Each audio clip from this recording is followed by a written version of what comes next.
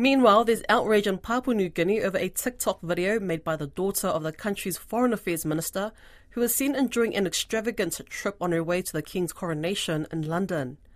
Savannah Kachenko was seen enjoying expensive meals and going to first-class airport lounges. Then we did some shopping around Singapore Airport at Hermes and Louis Vuitton. Those of you that know, Singapore Airport shopping is honestly so elite.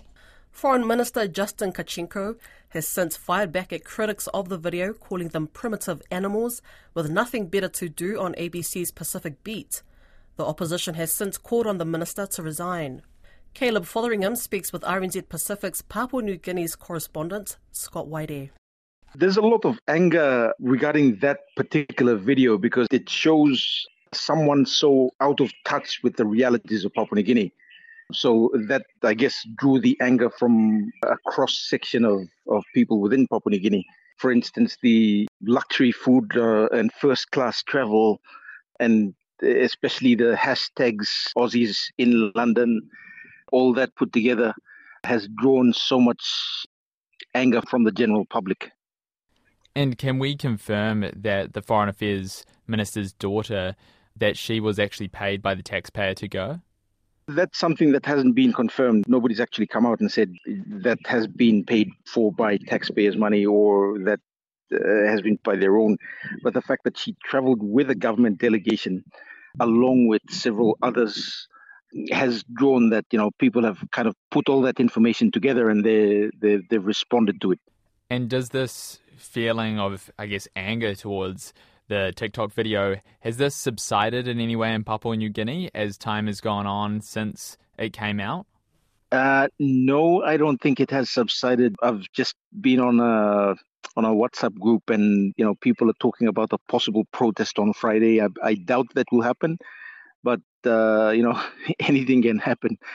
There's talk of a protest, there's talk of a petition. The opposition leader has just released a statement in response to what the foreign minister said on the ABC. So I guess the pressure is mounting by the hour. Yeah, let's talk about what Kachenko said to the ABC because it was pretty strong. What was his words? Animals and primitives. So those two words are very offensive in Papua New Guinea. And for a foreign minister to say that, many people have come back really annoyed. First, they were annoyed with the TikTok video by his daughter. And now the fact that the foreign minister has gone on the media and responded in that manner has been very offensive to many people. So the opposition leaders released a statement calling for Justin Kachenko's removal as foreign minister. He's also expressed his disgust at the words that have been used on the media by Justin Kachenko. Would it be in Justin Kachenko's nature to back out of those comments? No, he's a seasoned politician, so he's developed very thick skin. But I think this is a new kind of pressure for him. I mean, the fact that his daughter's the center of this controversy, the fact that he's responded in that manner has added more fuel to the fire. And let's talk about the coronation delegation itself outside of the TikTok video and the daughter. Do you know how big the delegation was? At this point, I can't confirm. I've been asking for figures, just asking for people to give me, a rough estimate of how many actually traveled. And nobody's come out and said very clearly how many people have traveled. We know that the Governor General and his delegation traveled. His office has also released a statement to counter what was said by the media that 31 people traveled. They're saying that it was much less than 31, but they haven't given an actual figure. So the people who traveled would have come from the Governor General's office, the Foreign Affairs, and some government departments, not too sure which ones. Did they give a reason why they haven't given the exact figure? Things like this in Papua New Guinea, people don't say exactly how many people traveled when there's a controversy. So I guess it serves them in their best interest not to give those details out. Yeah, at this stage, I'm not hopeful that an exact figure will be given and the names of people or anything like that will be given out. That's frustrating. It sounds like such a simple ask.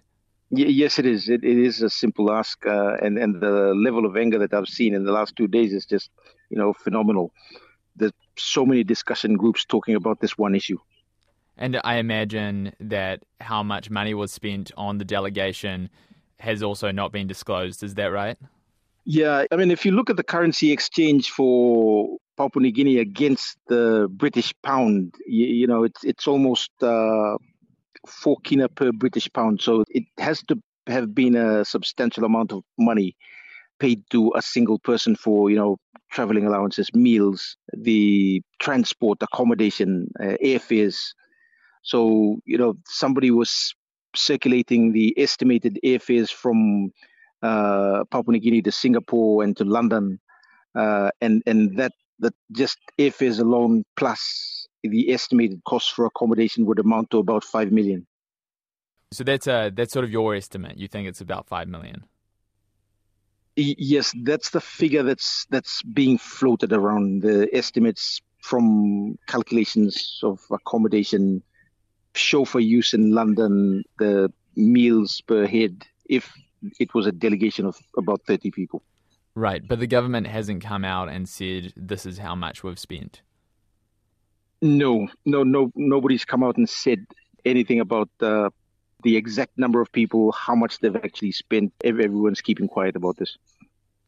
Is this the first time that PNG has been accused of misspending on a government trip? No, it's a regular occurrence where there's a delegation that goes to one location overseas, and there's a large PNG delegation traveling as well. Every new government that comes in talks about clamping down on overseas trips. It really never gets done.